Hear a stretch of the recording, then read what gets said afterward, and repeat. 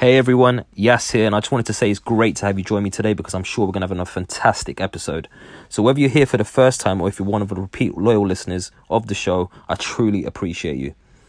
But before we get to today's guest, I just have a small favour to ask, and that's if you could just take a brief moment to hit the subscribe button if you haven't already. Ensure that you share it with all your coaching friends, and don't forget to get in touch, guys. Let me know your thoughts on what you think of today's episode or any of the recent episodes you've listened to. You can do this on Twitter at @TheCoachesNet. Once again, that's at @TheCoachesNet. And please make sure you do, as I'd love to hear your thoughts, guys. Anyway, on to today's show, and I hope you enjoy it. Have a great day, guys. The Coaches Network. Hey guys, you're now listening to the Coaches Network podcast, a podcast aimed at anyone who's passionate about athlete, talent, and personal development. My name's Coach Yas, and I'm a UEFA A licensed football coach, coach developer, and content creator. I'll be sitting down with a range of guests to discuss their journeys, their life lessons, and how you can make an impact. Enjoy. Right, guys, welcome back to the Coaches Network. My name's Coach Yas, and I've got a special guest with me today. My guest today is Armand Kavaja. What's going on, bro? How you doing? You right? I'm very well, thank you, man. Very well. Armand, just before we get into the thick of the conversation, maybe just give a brief insight around who you are, what you do, and we'll go from there, man. Yeah, of course. Just a brief one. My name is Armand Kavaja. I'm originally from Albania. Currently working in the UK. Moved to the UK when I was 12 with the family as a refugee at the time due to the troubles that we had back home. Then from that age, started coaching or playing around the age of 16 just through grassroots football at a club called London Tigers, which is the club actually that made me grow up as I went through my journey. That's where I got most of my opportunities, my love and passion for football. So at 16s, started playing with their under 17s at the time, and then under 19s, then going on to their reserve team, and then for a couple of years with their first team. But yeah, that's more or less kind of the start of my journey and where I'm from and how I got into it. Amazing. Let's talk about that. Obviously, coming to the country at such a young age, in such a challenging time. What was it about football that kind of it gravitated you towards it? Basically, it started back home. My father was always a football fan, always watching Brazil. So I grew up watching Brazil. My cousin luckily was a professional player at the time, so we used to follow him around with the local team that at the time was playing the top division. He was a striker, so he obviously he's scoring goals, and you always kind of following him. And then from there, I always wanted to play, but we just never had the opportunity. I never had the opportunity to start there, just because my family, as I said, the trouble that was going on at the time in the country was something that my family wanted to get out. And so that we constantly were delaying it for me to join a football club, because that's how it worked. They basically can just join any academy. So unfortunately, until the age of 12, I didn't join anywhere, and then left, and then I didn't know anyone here. So yeah, the challenges were quite extreme at the start, but I thought football was my safe haven that helped me a lot when I came here, just because you could go out and you didn't need to speak the language to just play football, and hope that actually helped me with the language and communication as well. I can imagine, and obviously the people say all the time that football is a world language, isn't it? Really, absolutely, yeah. It's the opportunity to kind of just come across and obviously just start playing football and not really having to speak the language. Let's talk about it a little bit, because that's obviously quite a big challenge and quite a big step for you to take as well in terms of coming over, playing. Did you find any differences in the mentality and the styles in terms of what they were like here compared to back home? And what was your first position you went into? Were you just following after your cousin's footsteps? Yeah, that's it really. I just everybody wants to be a striker when they start off. So I always used to play up front and always used to run around like headless chickens at the time. But gradually, whilst I joined the semi-pro team, with their youth teams, the coaches that I had at the time, which were really good role models for me, not just as a player, but as a person, and then as a coach, because they've gradually grown and gone abroad and done quite well. So they had really good values. But yeah, it was a time when I really didn't know anyone. I didn't know who I could kind of relate to, or who I can ask for help, and football just helped me through that, and through gradually knowing people within the community, they pull me into the semi-pro team. You mentioned it a couple of times already, that the environment at London Tigers helped you grow as a person. Just talk to that a little bit more in terms of what does that what does that actually mean practically? The environment, look, the environment is something that I strongly believe in now, which helps me with my day-to-day work. I think the environment is really important. I think the environment that you set, it can create the beast, if that makes sense.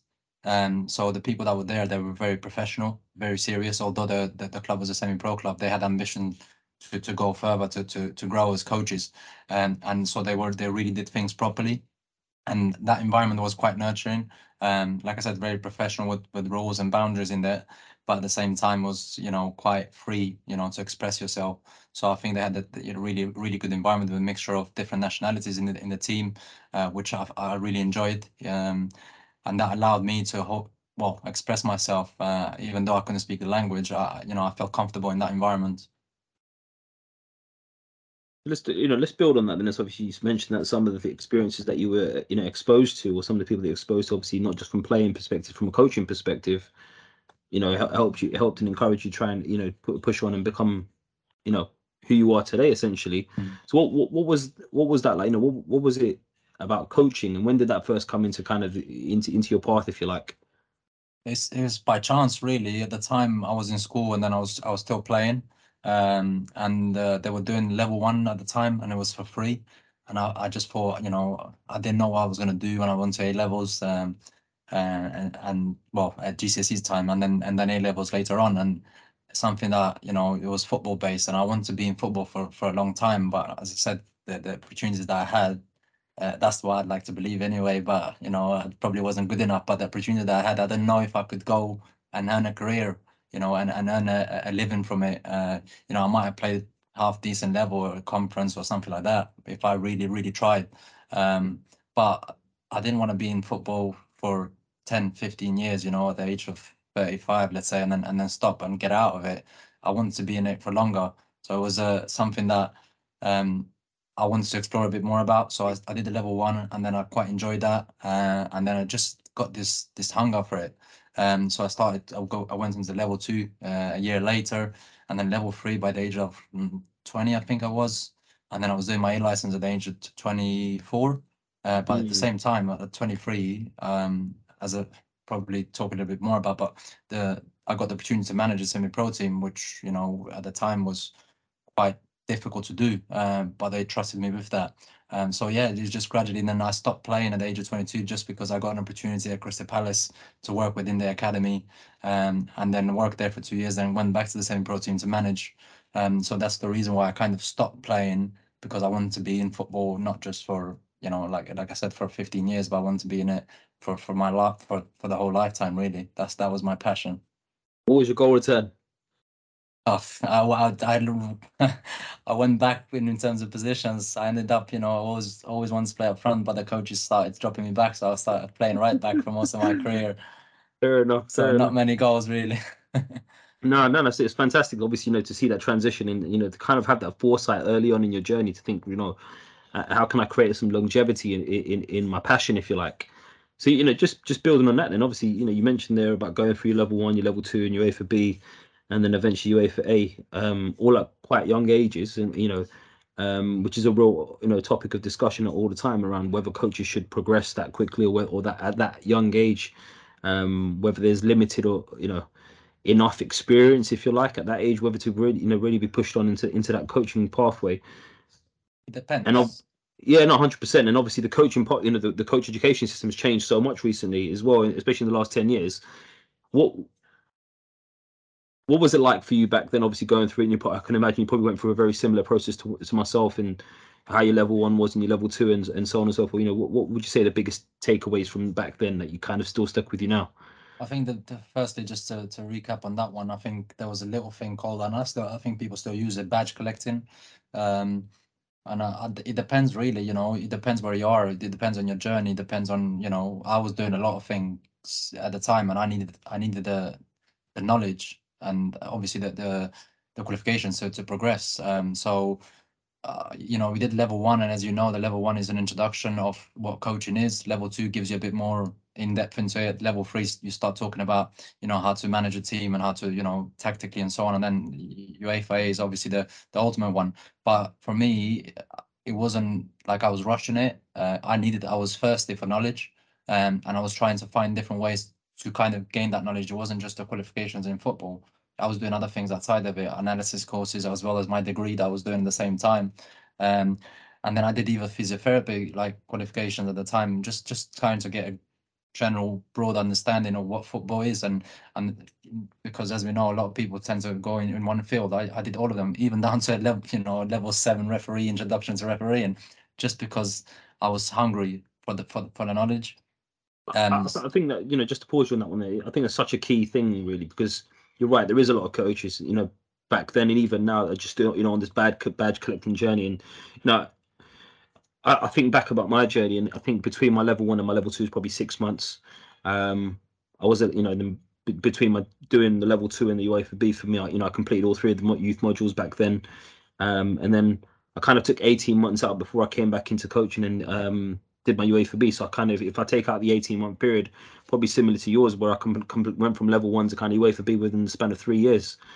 And then eventually, within probably 6-7 months of finishing my B license, I was starting my A license. Not too dissimilar to yours, but for me, people always said, "Oh, don't rush through it. Don't, make sure you consolidate," and that's their favorite word to use.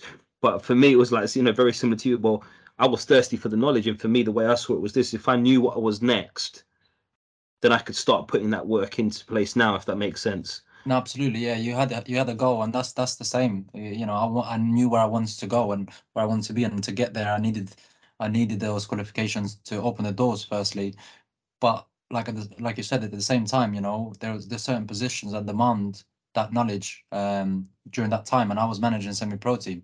Now, as I said, this semi-pro team is not making a big deal out of it, but at the same time, there was players there that had played professionally in certain countries like Albania, Estonia, Lithuania, and different Eastern European countries, and even from Brazil, like Division 2 and so on. So these players were a good standard. So I couldn't go and manage these guys, not knowing what I was doing. So that it demanded it from me.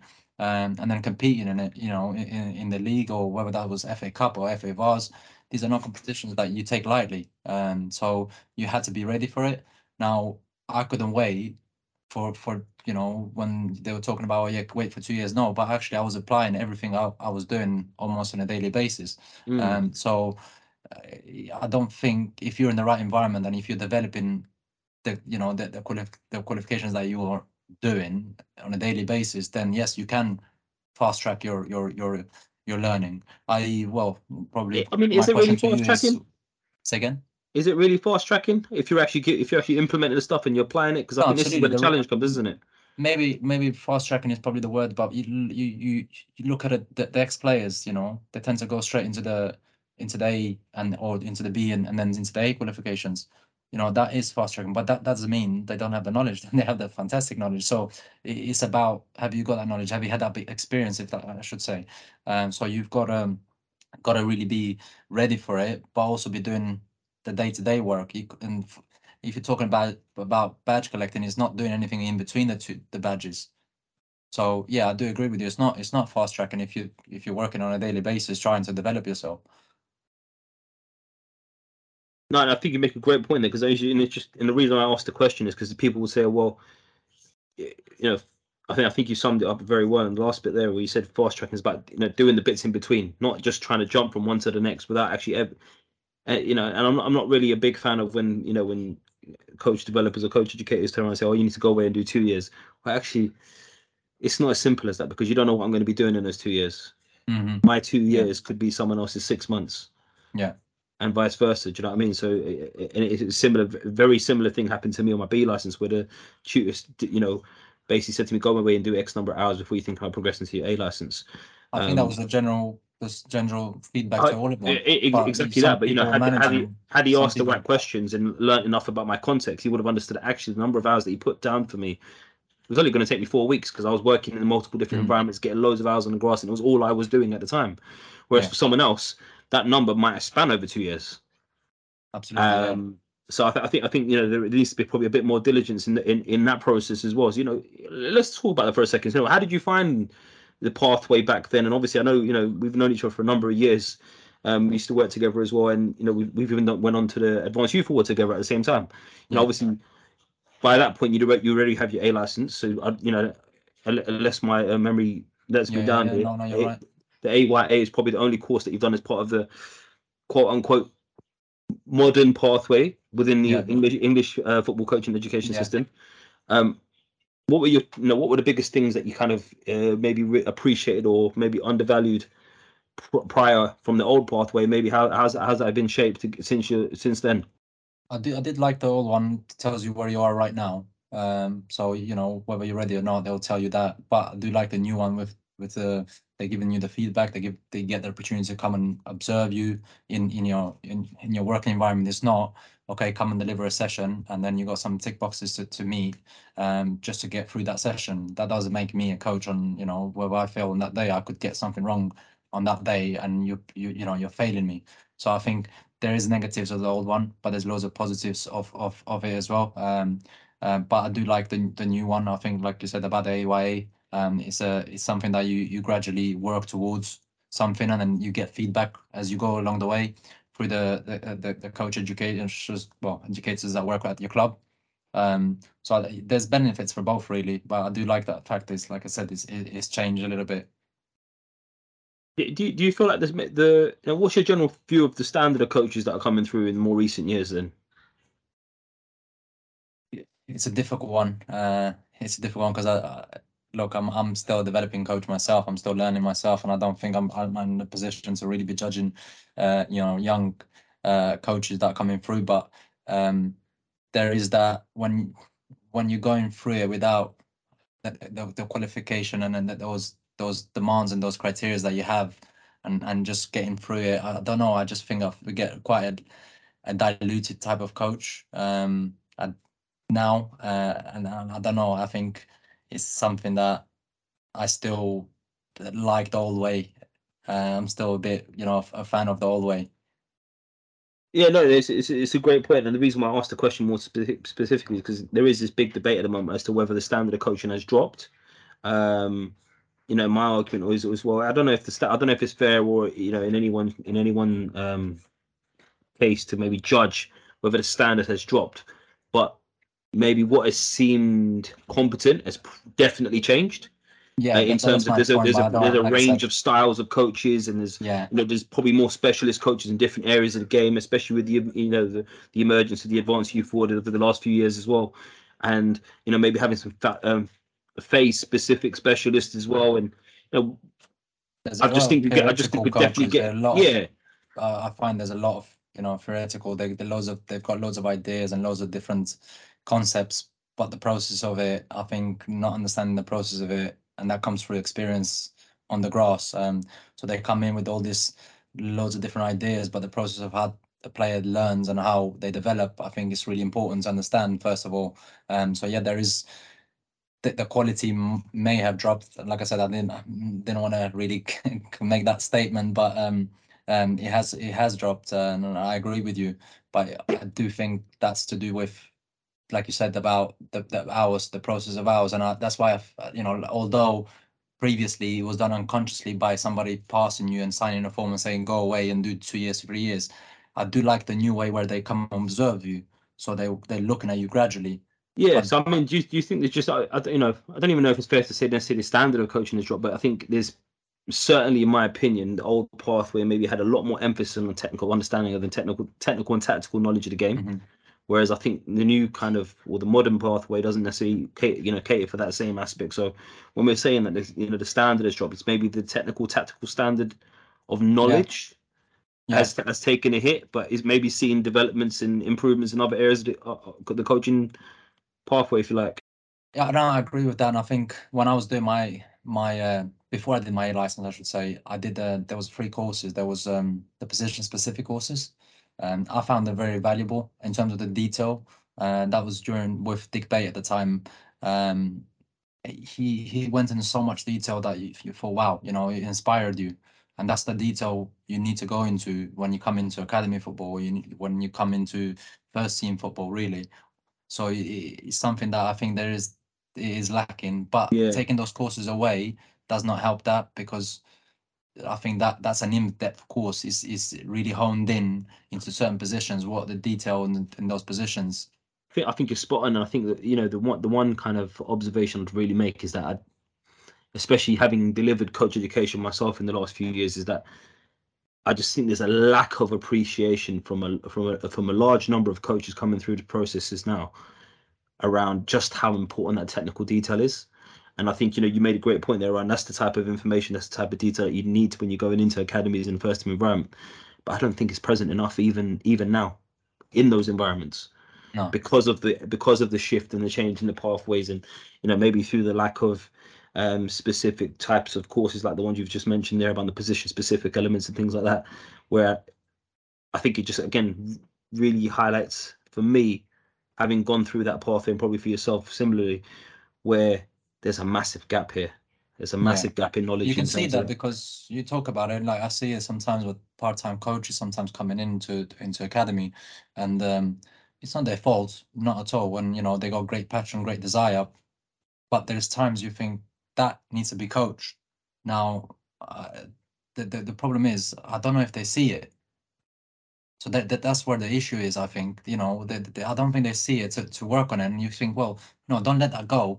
And then it's this other thing that about the game, allowing the game to flow, and and let that be the teacher. But at the same time, if I'm making the same mistake and I'm not learning from it, I need help. I can't. You no, I can't let think it it's spot go. on. You I can't think let it's it spot go, and that's what annoys me the most at times. It's like it's let go. But it will learn. That they'll problem solve, and they'll problem solve. But if I don't know something, I don't know it. It's a fact. So you I think can't. you're spot on. I think you're spot on in there. That whole phrase of "let the game be the teacher." I'll be honest with you. I think it's nonsense. I don't think the game can be a teacher for anyone unless there's explicit facilitation going around it. Mm, There has to be someone managing the environment, and it's not just, yes, we can argue to the cows come home. Of course, you're going to develop. If you put a player on a pitch every single day for 60 minutes, 5 times a week, they're definitely going to get better. Of course they are. yeah. But whether they're getting better, But the thing is, you get better at the wrong habits and something. If that's something is the thing wrong, you're just exactly. getting better at something wrong. Yeah, Like doing something because wrong you're not aware of it, repetitively. right? Like you said, you No. don't know what you don't know what you don't know, and I think that's the key bit. And I think a lot of coaches, you've mentioned a kind of a brief example there, really, and are getting away with actually just letting them play. But reality is they don't stop it, they don't coach it, they don't do any of the things that I was might getting support them. frustrated. Yeah, I was getting frustrated initially, but then I started reflecting on myself, and I'm thinking, is it just about letting the game be the teacher, or is that individual not spotting that mistake? If that But makes sense. So then comes the the lack of question, not right? If the person's not spotting the mistake, should they be in the environment? that's it. Yeah, that's the other problem. But when they meet the criteria in terms of qualifications, because they've passed certain qualifications and they come in, then it's scary as well. And like I said, I don't think they're raising the number of A license and B license, and I was through that journey. But I have to say, I had to graft a lot to get those qualifications and get that experience to get me to where I am. I'm certainly nowhere near where I want to be. I got a lot of 100%. work. So what are your thoughts on the idea that, again, it's a topic of discussion I've had with a few people recently around whether, the UEFA qualifications, mainly the B and the A license, still hold the same weight they maybe once did. No, I Maybe don't even think so. I think there's been a lot of, in my opinion, bridging the gap between England and other countries, i.e. Germany and so on, because they've got a lot more qualified A license and B license coaches, and Spain, I think, is, if I'm not correct. So it was a lot of that bridging that gap as well. So there was quite a lot of coaches qualifying here, but at the same time, is the number of jobs and opportunities for them to excel in, i.e. academy opportunities or first team opportunities, is not enough. So I think the qualification itself is the A license itself. Now the pro license is the hardest one to get into. The A license should be a little bit like that, in my opinion. Once you get that, it should open you certain doors. But it seems to be everybody seems to have it nowadays. So 100%, like you pop on Facebook, or, not that I use Facebook, but Twitter, all your sort of, Instagram, and even LinkedIn, every day new person's got an A license, a B license, A license, and it's just like, yeah, I don't even care about this stuff no more. no, it's become a redundant one. Like I said, Yeah. everybody used to look forward to that. The B license was kind of the highest level, and then you're aspiring to go into the A license. It was hard to get into. Um, But look, I hope for the people that are qualifying, they're not missing out in terms of the learning, because yes, we all might have that qualification. It doesn't mean that it's going to make us great coaches, but the learning is the more important bit. 100%, 100%. So let's come back to your journey now. Armand. You mentioned that you was at London Tigers doing the semi-pro stuff. You mentioned that you had a brief couple years at Crystal Palace. Let's talk about that a little bit. What was what was that experience like going into the academy at that stage, at such a young age as well? Yeah, I was 19 at the time, and I was still playing, and I was still at university. And David Moss at the time was the academy manager at Crystal Palace, and they wanted to get some interns to come and do some analysis, and basically get some good clips of different age groups and create like a highlight reel. So they came to the university at Kingston and asked for a couple of students. So look, quite a few of us kind of went into it, and then he picked myself and one other person. At the time, I had a friend at Palace that was coaching with the 16s as an assistant. So I went in there as a kind of doing analysis, and then asked if there's an opportunity to kind of, because I was doing coaching on the side at London Tigers with the youth teams and the reserve team, and I asked if it's possible to kind of do some coaching with them. So I started doing some bits with the sevens and eights, and I did that for the whole year whilst I was doing this analysis with the 18s and 21s and other age groups, which was quite a good experience on its own. Once I was doing that, the next year I got offered an opportunity to kind of go into the academy, work with the under 13s at the time.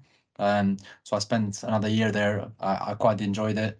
Definitely something that it opened my eyes of the standard of the detail or the quality of player, and where I wanted to be. So yeah, it was an opportunity that kind of worked itself out gradually through an opportunity that opened up at university. And just talk about that. Obviously, what was a massive difference from grassroots environment moving into the academy, and how would you say that's transitioned now over the years? Because that was probably before EPP or around the time EPP came in. There's been massive changes since then. Probably, especially with Crystal Palace as an academy as in itself, but just as a general landscape in terms of academy football. Yeah, and look, for me, it was obviously an eye-opening. The players were specimens physically, especially as we know Crystal Palace as well, in the area, in the catchment area they had. So I did a bit of scouting actually at the same time as I was there. So I brought a couple of players in. So physically they were a different standard, technically tidier. There was something that I always thought, oh, academy football, you're always going to have players that are always professional and focused, but you still had those mavericks in there. But those mavericks were the ones that always the creative ones, and the ones that would change the game. So it was about how you deal with those ones in there. So it wasn't too dissimilar to what you do in grassroots, but the standards of technically, physically was obviously very apparent. But with regards to everything else, socially and psychologically, you still had the same challenges really, because they were still human beings. 100%, 100%. How would you say that's kind of lent itself to where we are now in today's climate, in the fact that you know younger players are getting, talk about it being physical specimens, they're probably getting more and more athletic nowadays. Would you agree? 100%. I think it's definitely a pillar that every club is looking at, because really, if you look at it, rugby started similar to what football was probably 10 years ago, as in it was a gentleman's sport. It was, lean, athletic, but not huge, muscular, big, powerful athletes. But then they gradually it changed. So as you look at it now, it's completely different sport. I think football's gradually changed now in the same manner. And if you look at it, the S&C program, the gym program, the nutrition, everything else is so high, and then within football is so important as what you do on the pitch, as technically, tactically as well. So the athlete itself is really important that whoever we bring in is able to cope to those demands.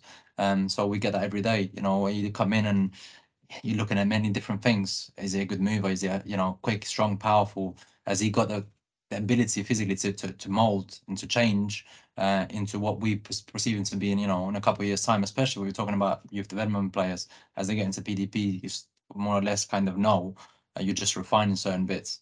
But yeah, I think football has definitely changed, and it's gone in that manner. And obviously you can understand that because it's becoming quicker, Mm. a much faster game. So let's talk about then. Obviously, much faster game. Move forward in your journey. You've gone from being at the Tigers, Crystal Palace, gone back to Tigers to become head coach, and Yeah. then where did your journey go through from then? At London Tigers, I came back doing it a bit with the reserve team and then assistant manager with the first team. Again, at the similar time that I was at Palace. I was doing 2-3 roles all the time. I was juggling, and I'm still doing sometimes. It's just that's the way I've been. I can't keep to one role. So yeah, I was doing my university, finishing that off, and then I was assisting the manager who's now in Georgia, actually doing quite well for himself in the Super League there. He left 3 months whilst I was assistant to him, so I got left to the job, at 23, got thrown in it in September. They had lost, well, we had lost, I should say, all 6 games that I had started. So it was a completely different challenge. It wasn't Who like, was oh, who okay, was the head coach? Georgi Manishvili. He's now yeah, he's in Georgia now, Dinamo Tbilisi. So yeah, he got an opportunity, so he left. And then yeah, they handed it to me. Loads of conversations. I was too young. I was this and that, but knowing, like, speaking to the chairman now, and I always ask him because he asked for my opinion about new coaches. I said, well, give it to them. If they want to do it, they're serious and professional. Said, yeah, because you gave me the opportunity. Said, yeah, but you were different. You were, for your age, you were really focused and really driven and really professional what you're doing. Although the players were older than you, so yeah, I started there. 6 games in, we had lost everything. The coach leaves, and then I'm left to kind of rebuild everything and try and keep the team in the league.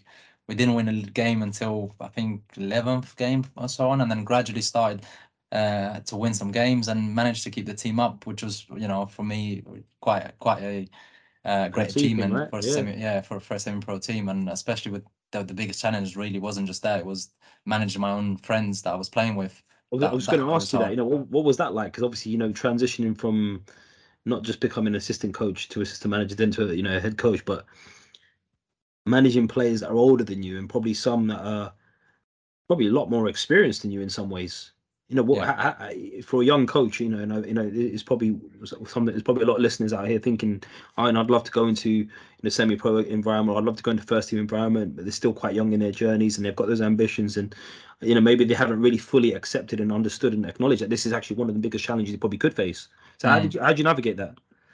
It was hard, but I didn't know about these certain things like values and beliefs and so on. I only learned about this maybe 6-7 years ago when I was doing the LMA diploma, which I can talk a little bit more after. But I didn't know about that. But I was so strong in what I wanted to achieve myself, and I always thought of myself, I'm a professional in what I do. So if I think this is the right thing to do, and if is there gonna be consequences for somebody not to play or not to be selected, I was adamant that I was going to do that. It wasn't going to be, oh, I have to play him because he's my friend over somebody else. I needed to get results. So I made sure that I did that job as professionally as I could throughout. And I stuck to my values and beliefs, as I said, without even knowing what they were at the time. So yeah, it was really difficult. I lost quite a few friends at the time that either didn't play for the team anymore or didn't speak to. I was chatting to people, that when I was doing the job for hours on the phone, pick up the phone, at different times, calling, speaking to one other person. He's got an opinion how we should play. The other one has got an opinion, and I'm just saying I'm constantly sticking to how I think. Now I've made mistakes. Don't get me wrong, but that those mistakes I think have certainly helped me on in my journey. I didn't make them twice. I like to think. But yeah, it was difficult. But you got to stick to why you're doing it. Where do you see it going? Are you doing it professionally, or are you just doing it as a hobby and just for fun? And because if you're doing it for hobby and fun, then there's no point pissing people off, let's say, and upsetting people. You just go with the flow. But I was really focused. I wanted to do it properly and achieve something. And I don't think I would have done that without, as I said, keep the team up in the league if I didn't lose a couple of the friends at the time. Have you made friends made up with them now, or how Yeah. does that pan out? Yeah, look, there's that thing that they say, some people are there for just this short journey, like the parts on a rocket that fall off. If you want to go somewhere, you can't. They're not gonna always come with you. So some of them I have, some of them not. Sometimes some of them on social media say hello sometimes, but not to the extent that it was before. But I know that, you know, the ones that have believed it, then true friends, they've stuck by it, even though at the time, like I said, they didn't play as much or they didn't believe in what I was doing. Mm, mm. So, how's your journey transitioned from then? So how long was you in that role for? And, and then talk us about how you got to your current role. Yeah, so basically in that role, I was for 5 years. Different challenges, like I said, throughout it. Some good achievements. Went in like 4 rounds in the FA Cup, which was a really good year in one season. Missed out from playing a League Two team. So that was, we had some of the challenge. And gradually through that, we'd raised a little bit of money for different things, for tracksuits and for transport and so on. So it was different challenges throughout. I did jobs in there that I didn't, I couldn't imagine doing, driving minibus, washing kit sometimes, or doing match programs, or stocking up the bar, or whatever it was. So the learning I got from that, it really excelled me going forward. I went from there after the 5 years. I was doing a program. I set up a little club in an American school myself, which grew to about 6, 7 teams, and then I left that, but the opportunity came up at Watford doing part time. Whilst I was doing the semi-pro team, can you like imagine? Like I was doing 2 days there, 3 days there, and then gradually I started at under 10s at Watford and moved to under 9s one season, then moved to 11s, 12s, 13s, 15s, 16s. And then during that middle gap, so everything overlaps really. So I can't really give you a timeline per se, but as I finished with the semi-pro team, 2 years I was in the academy at Watford, the ladies' job came up. So I thought, I want to try this. I want to see how that is, something new, something different. And then that was a different challenge because the team had changed as well completely. So we had to rebuild that team as well. So then I ended up now, I'm in at Watford, 2 jobs at Watford, academy, ladies, gradually growing into it. I get the 15, 16 job full time, which I then have to kind of step away from the ladies for a bit. As I'm growing into that, I come back into the ladies, go back into it, and then yeah, now I end up 8 years down the line at Watford, doing assistant 18s and leading the 15, 16s age group. So yeah, it's a long journey. Long journey for sure, but obviously, that there was probably plenty of ups and downs along the way. In fact, I know there would have been. So, let's talk about that, because obviously there's a few different things that we kind of haven't really kind of covered really. What are some of the challenges that you faced in getting there? At times, I think we live in a world now where everyone wants instant gratification. They want instant success. They want to get those, the role that they want. They want it now. Mm. What, how did you deal with that? And what were some of the things that the challenge that you face? And I know, especially, if you think back to the start of your journey, having come over from Albania and got into football the way you did and got into coaching the way you did, and Mm. did you think there was any times where maybe it was quite unfair for you and you weren't getting any opportunity that you deserved, maybe?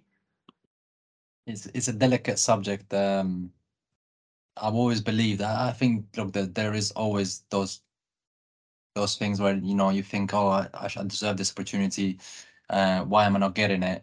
But I've always said to myself, I'm never gonna look at the decision makers. What's their reasoning? I would look at myself, like I said to you before, in normal conversations. Am I qualified enough? Am I experienced enough to get this role? Have I done everything I can to get this role? And then the ultimate bit is who am I competing against? Who's else is applying for that role? Because there's people internally that are probably more experienced. There's people externally that are more experienced. So I've always looked at myself first. Have I done everything I can to make sure I got that role? Yes, there's a perception about my background and so on, but it does not make me who I am. Unfortunately, that's just the way the world is. People, read things and see things, and they build certain perceptions around certain communities. And unfortunately, that's not the true fact. There's loads of hardworking people like myself trying to make a living. So if that has happened, it's saddening, but um, it hasn't stopped me. It hasn't stopped me from trying to go where I want to go, and I'm getting there. I might be getting there 2 years down the line, where I should have probably been 2 years ago. But it doesn't affect me. I think the process is the more important bit for me, and I've learned so much from it. I met some great people that have got to know me and actually, speak quite nicely after getting to know me without building a perception, like I said, about my background. And I'm proud of where I'm from, and I think people need to open their eyes a bit more. I think you're spot on, and I think everything you said, I fully agree with it. I think something that's really key in what you've said there is it resonates with me really well around this quote. Around it's not about the destination, it's about the journey and the process of who you become, rather than what you become. If that makes sense. Yeah, no, 100%.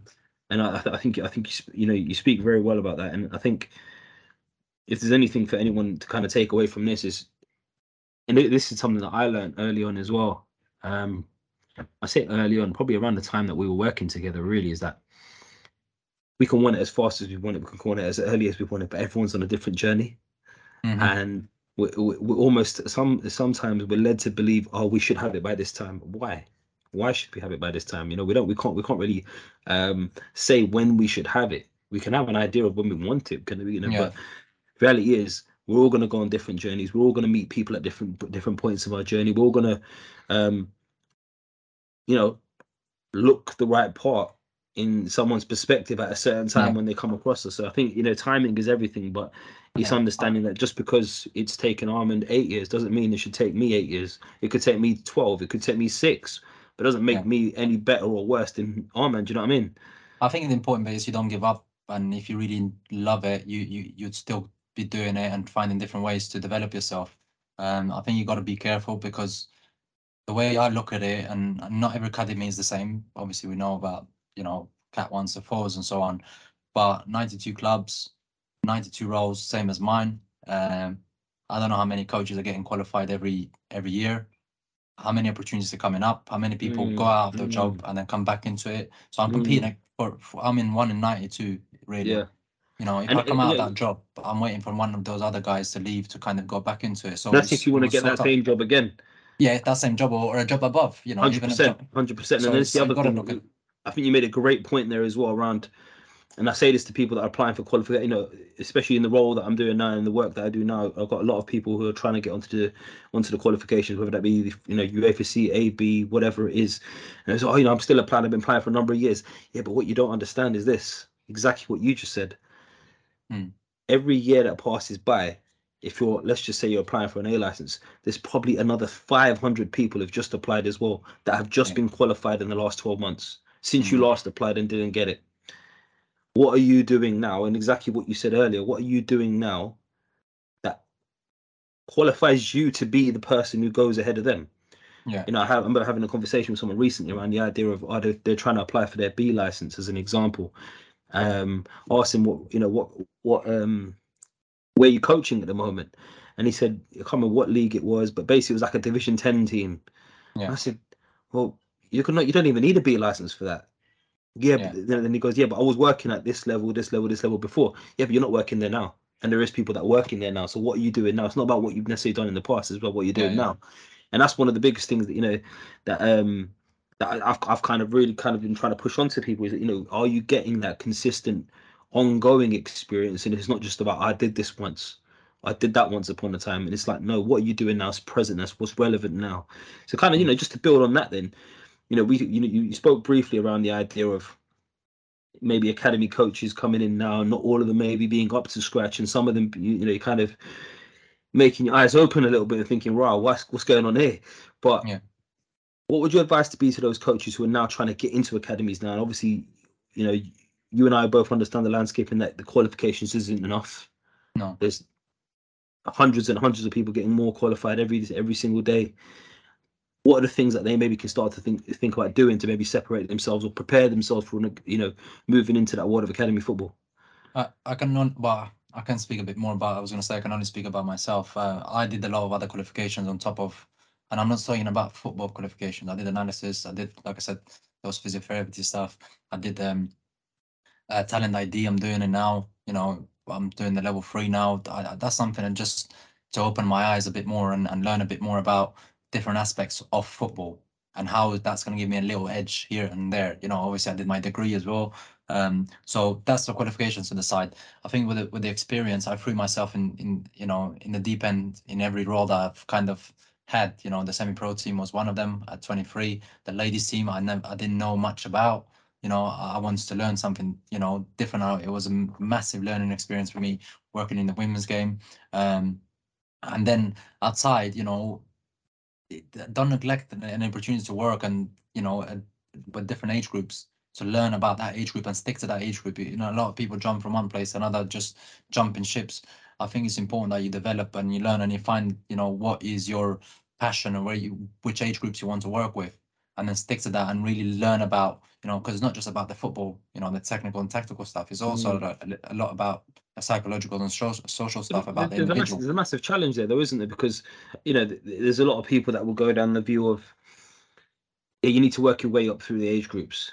But what about those coaches? You know, like you quite rightly said, you know where you want to work. Like for me, I knew early on, within a couple of years of me working, I didn't really have a massive passion for working in the, you know, with the younger age groups. Maybe that's because of where I started my journey. I started my journey working with under 14s and 15s, Yeah. and it kind of, I just felt like I was at home straight away with that age group, and it's kind of always been between kind of that 15 to kind of 21 age range across different environments, whether that be colleges, universities, and, you know, academy football or whatever that might be. And it's just, you know, I've kind of always been there. And where, you know, some people will be like, well, no, you got to work your way up, and, you know, you got to go through the foundation phase, you got to go through youth development phase, you got to go through the professional development phase. There'll be, you know, people from the school of thought that will say you need to understand all the age groups, and, you know, I get that, but you can't specialize in everything.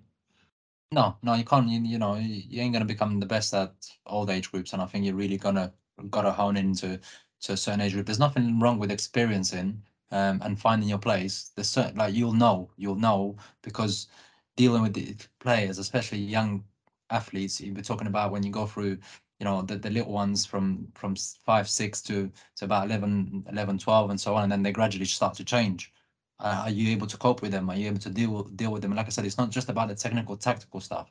It's about the social stuff. Are you able to deal with the individual? And then as you grow up the age groups, you've got a lot more competition is in terms of the roles as well. You know, you're going to be really be working and grafting to really get up to that. And then a lot of people fall out because they can't get full-time job into a, you know, a PDP or a role that they want to. Like, it's taken me, like I said, 14 years to get to where I've got to, you know, but I've had to go through it. But I've wanted to learn about the journey. You know, I've worked with from under 9s now to under 18s, and there's 1 or 2 individuals now currently under 18s I work with, from there on under 10, under 12, under 13, 15, 16, and now 18s. And I've learned so much about, as much as obviously I like to think they learn from me, but I've learned so much about them and how they've grown up and how they developed about as an individual. And then physically, we're talking, you know, we spoke about earlier, and then socially and psychologically, how they develop as well, how they're able to cope with that pressure. But I think it's hard to find unless you're doing it outside. I think you're not going to find that in when you come into the academy straight away. You're going to have to spend a lot more time to kind of know which age groups you want to work with, but you got to find that out with the clubs that you're working with. And if you've got a special age group that you like working with, stick to that and, you know, become an expert at it, because there is a shortage of people, and I know only a few that have said, okay, look, I'm really good at these age groups, I'm going to stick to it.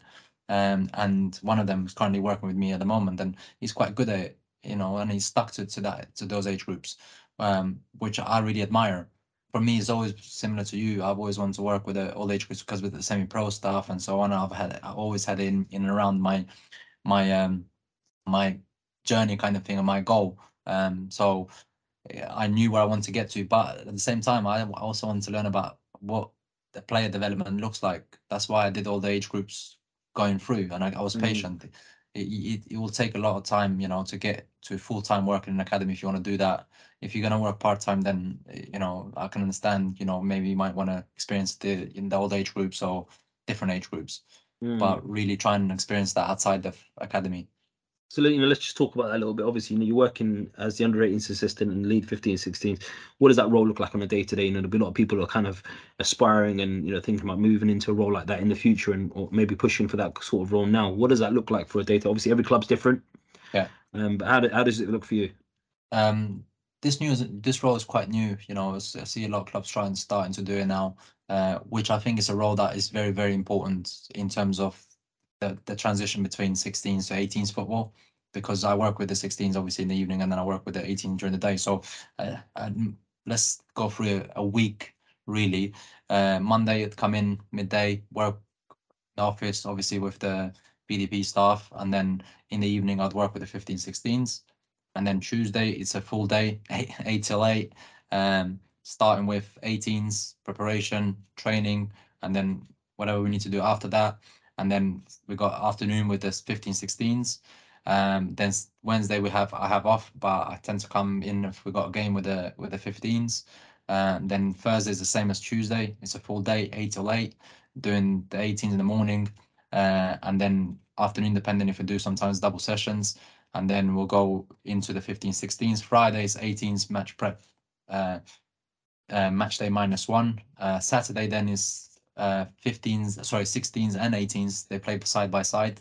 So wherever we play, if we're playing at home, they play the same time, because players move across from 16s to 18s. So we'll have the match then. And Sundays, sometimes obviously depends on certain games, I'll go in for the 15s games because they play on a Sunday. But When do 16s you rest? yeah, that's a good question. Some half days here and there, but mainly on a Wednesday. As I said, not every Sunday I have to go in, so I do get a Sunday off here and there. No, and I think you know the reason why I asked the question, because there's going to be a lot of people going thinking about it, and they don't really understand how much time it takes to obviously work in football. You know, there's so many of us that are looking to secure full-time roles in football and be on that journey, but there's a lot of sacrifice in there as well. You know, not just your personal time, but even if I know a few people that I speak to now, and it's probably older than me now, and have probably said they haven't had a chance to settle down and have a family because football's kind of consumed their lives, and things like that. So these are just obviously some of the considerations I want people to really think about when they're obviously now looking at where on this journey they're going to go, and maybe what some of the challenges that they're going to face along the way. What are your thoughts on that? Look, from a personal experience, it is difficult. If you work in 16s and below, you're working in the evenings, minimum 3 days. So that forget about that. Yeah, there's no social life for those 3 days. You'll get a Friday, you might get a Wednesday, depending on your program. And if you're doing the role that I'm doing, you're working more or less quite, from morning till evening, two of the days, and then the weekends. One day is taken away completely, depending on what age groups you're working with, whether that's 16s and 18s, which play on a Saturday, or if you work in 15s and below, the Sunday is taken away. But if you really want to do it, look, if someone is really willing to do it, I think you got to make those sacrifices. If, like everything in life, really, if you want to be the best, you got to sacrifice, whether that's a little bit of family time, a little bit of friends, a little bit of everything. But you have to, if you manage your time right, you make it up in different ways. The days that you have off, the evenings that you have off. But it is, the phrase is a single man's job. So you gotta be careful it doesn't engulf you completely. But at the same time, if you really want to achieve it, you'll have to do it. You have to go through that journey for a period of time. And what would you say some of the biggest things that you've learned along the way? There's probably loads of different experiences that you've had along the way throughout that, and probably loads of, if you think back on some key moments that you've experienced throughout your time, right from the beginning of your journey as a coach to where you are now. You probably had some really key individuals that have been really influential for you as well. So if you just had to reflect back now, what were some of the biggest messages that you've learned? I think I've learned a lot about myself more than anything, who I am, what I believe in, what my values are. That's probably the biggest thing I've learned, how those values have been instilled in me. And now I can talk a little bit about the individuals. It started, like I said, from my dad in terms of his discipline and his focus, and he's always been a serious type of character. In whatever he does it properly. The passion obviously started from him, and then from there, with the football stuff, the coaches that I had, all of them doing quite well in terms of from where they started with the semi-pro team, but all had really, they set the right environment, they build trust around people, they build relationships around the group and then individuals. I think it's so important that I don't think people understand to build those relationships. That the things that other stuff is my values, as in what I believe in, what makes me wake up every day, what makes me tick. I learned that as I went through, as I said, when it was a bit more apparent through the LMA diploma, where I had to do an assignment and I had to really dig into myself and what I really believed in.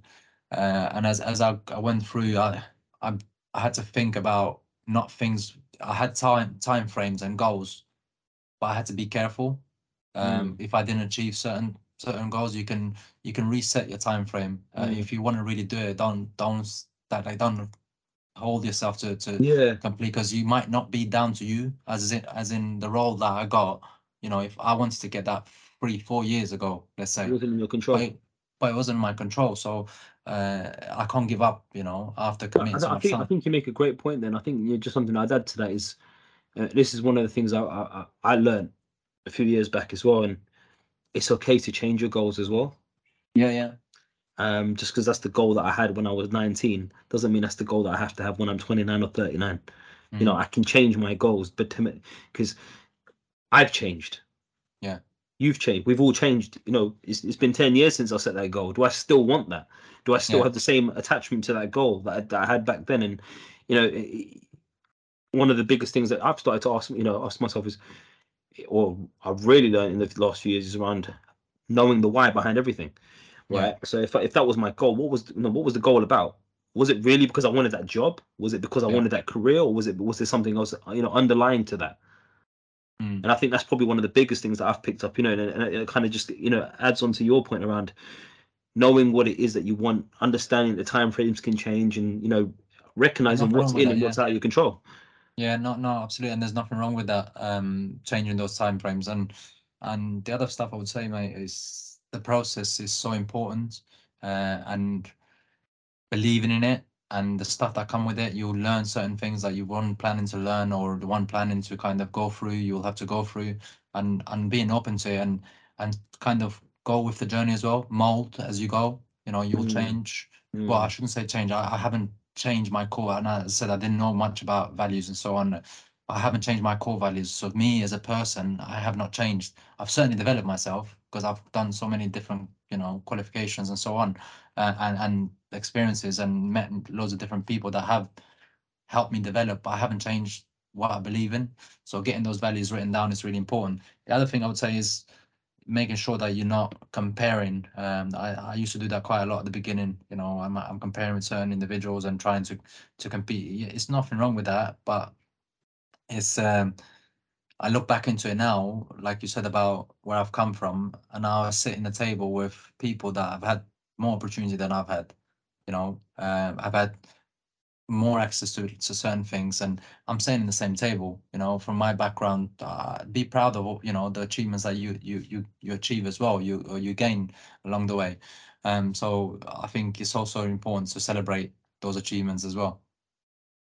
I think you're spot on. I think it is just celebrating a small win just to kind of keep yourself going. Because even on that difficult journey, sometimes where maybe things aren't going your way, things aren't, being achieved in the times that you set yourself, where even though you don't want to accept it, those things aren't in your control.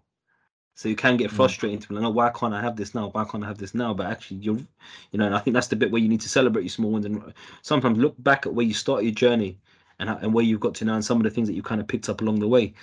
So kind of on that then, where you are now, under Yeah. 18s assistant, lead YDP coach at Watford.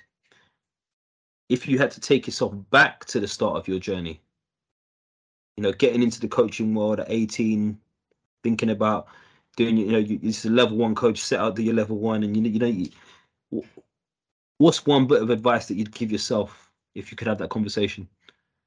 Believe in the process. That's the thing. Because if I look back into it and I break it down and I look at the whole journey, oh, bloody hell, I might not even go into it because there's been some challenges, the journey, how Mm. long it's taken me to get there and so on. But believing in the process has helped me develop as a person, not just as a football coach, if that makes sense. So believe in that process, go with the flow, be patient, um, with yourself and with others as well. I've had to, different management teams that have come in and gone and so on. I've had to build trust with them, and then all of a sudden they go and new people come in, then I have to build trust with them again. So there might have been the opportunity earlier, but I didn't get it. So I had to be patient with myself as well. Just on that, then, very very briefly, you talk about being patient. Now, what does that look like for you practically when you're being patient? Because some people just see being patient as just become a bit idle. Wait for it, wait for it, wait for it. What does that being patient look like for you? Yeah, it's a really good question, to be honest, because being patient is I had to reflect on whether I got that. Like I said, of course, there was other challenges I couldn't control, but there's things like, have I got the experience enough, enough experience to get that job? Have I got enough qualifications to get that job? Have I done enough to do this? Have I, whatever it is, my presentation skills, have I done enough? So then the patience is, the next time it comes, I need to develop these things. I can't just, I'll wait around and then, yeah, let's see what happens next time, because maybe I'll be luckier. But you have to work hard, and it's that saying, that the harder I seem to work, the luckier I seem to get. So I've got to try and keep developing on the certain areas and find out, certain people will tell you why you didn't get the role. And I was told, certain bits that I need to develop in, I have to go consciously away and develop it and work on it consciously, and not just say, okay, I might develop it with time and by being patient. But yeah, as I said, it's about waiting for that next opportunity, but doing something, the little bits here and there to make sure you develop before the next opportunity comes, because there's a reason why you didn't get it this time. 100%, and there's some underlying messages in what you said there as well, in that seek feedback, but don't just get it for the sake of getting feedback. Because I know plenty of people that do that. Oh, can I get some feedback? But they're already happy when the feedback aligns with their own thoughts. Yeah. And I think it's being open to accepting, actually, the reason you didn't get the job or this opportunity or this whatever it was because of X. Even if you don't agree with X, it's not about what you agree with. Yeah. It's about X being the perception of the person making the opportunity accessible for you. And that bit, I think, is probably one of the biggest things that I learned early in my journey as well. Is that it's not about what I think. Yeah. I'm trying to get into an opportunity. I'm trying to get into a role. I'm trying to get into a position that someone else has got perspective on. What's their perspective? What do they want to see? What do they want to understand? And even if that might not be necessarily what I want, then I have to make a decision. Do I have to change myself to fit into that role? Or do I have to compromise myself to fit into that role? And if I'm compromising myself, then that role's not for me. No, absolutely. You're changing your values and beliefs and who Exactly. you are. No, it's very true. Exactly. Now, if there's room for flexibility that's not going to compromise your values and beliefs, then yeah, you might need to adapt. You might need to. But if again, like you said, as soon as you compromise those values and beliefs, then it's probably not there in the first place. 100%. Another thing I'd say is, and I don't know if we're ending up here, but Go for more it. importantly is you have, something that stuck to me. Success is only borrowed and not owned. So you have to constantly keep ahead of other people, or keep ahead. If you're in a certain role, you need to keep working to stay in that role. Or if you want to go to the next one, and you constantly have to do it because somebody else is doing something, to catch up or to compete with you. So if you didn't get that role this time, don't think just because, like I said, wait, you're doing little bits here and and there. You need to do enough to make sure that whoever is challenging you next time is, it's not going to be better than you. But that's something that I stick by as well. And even if I'm in that role, I don't want to be complacent. There's somebody else that's working hard or might get the opportunity, and I might be pushed out. So I need to make sure that whatever I've gained does not get taken away from me. 100%, and it kind of resonates with me really well around another quote that about being ready, not getting ready. Yeah. Right. Don't wait for the opportunity to come before you say I'm gonna prepare for it. Prepare for it from now. Before as long as you're working, working on yourself, that personal development piece is so key here, where you're just constantly looking to better yourself to the point where you don't know what's coming around the corner, but when it comes, you're ready to go. 100%. And you're not stressing out, you're not anxious, you're not having to do some and obviously there's little bits that you're gonna have to do and maybe polish up on, of course, but in terms of a general foundation, you're there, you're ready, set to go. So I think no, definitely great messages there. Armand, what's next for you, man? Step by step, and like I said, from a selfish perspective, I really enjoyed the journey that I've been in. I've got 3-4 players that are still with us. Hopefully they will still continue to be with us for the next couple of years, just from me as well, not just for them, but from my selfish perspective is I wanted to see what the journey of a player looks like. I started under 10s myself, went to 9s, 12s, 13s, 15s, 16s, at 18s now. I've done some bits with the 21s here and there, but there's 3-4 players that, like I said, I had them at under 10s at foundation phase. I had them at youth development phase for 4 years. And then now I'm currently working with them at PDP. I'd like to continue to work with them as they go to 21s if I get the opportunity one day. But it's been a really good learning. So I want to challenge myself for one more step to go into the maybe 21s football to see how that last stage of a player development looks like as a more of a learning than anything. But I'd love to go into first team in the next 3 to 5 years.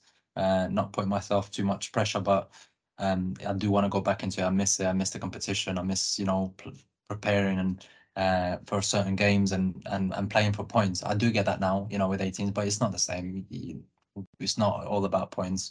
Although there's a league table, it's about development still. But I want to compete on a daily basis with other positions where you're problem solving, you're challenging yourself. Are you ready? Have all your preps been done properly during the week to go and compete? And then are you problem solving in the game? All those little things give me the buzz. And that's why I went into, like I said, semi-pro stuff and then the women's football as well, because it allowed me to do that. So yeah, I think 3 to 5 years, hopefully somewhere in the first team somewhere. Amazing. I wish you all the best, man. I'm sure we'll have a conversation about a year's time where you're now the lead 21s coach. Appreciate that. Hopefully. Oh man, look, it's been a pleasure, man. Really great insights. Really, it's really good to kind of catch up with you and hear about your journey and how you've got to where you got to now. And I'm sure there'll be plenty of coaches listening to this thinking the same thing. So yeah, I just want a massive thank you. And if anyone wants to get in touch, is there any way they can do that? Yeah, social media, Armand Kavaja, both Instagram and LinkedIn. So if anybody needs any help with anything, I'm more than happy to help and support. But no, it's been a pleasure. It's always nice talking to yourself. Quite similar mindset. So I really appreciate you inviting me into the show. Amazing. Thank you, Armand. Thank you. Well, there you have it, guys. Another episode of the Coaches Network podcast, where our aim is to bring the world of athlete, talent, and personal development together to just one platform. And you can help us with that mission right now by sharing this episode or any of your favorite episodes with everyone that you can think of. You can tag us in those mentions as well on Instagram at the Coaches Network or on Twitter at the Coaches Net. We look forward to hearing from you. Let us know what you thought about today's episode. And until next time, guys, take care. When you need mealtime inspiration, it's worth shopping Kroger, where you'll find over 30,000 mouth-watering choices that excite your inner foodie. And no matter what tasty choice you make, you'll enjoy our everyday low prices, plus extra ways to save, like digital coupons worth over $600 each week. You can also save up to $1 off per gallon at the pump with fuel points. More savings and more inspiring flavors make shopping Kroger worth it every time. Kroger, fresh for everyone. Fuel restrictions apply.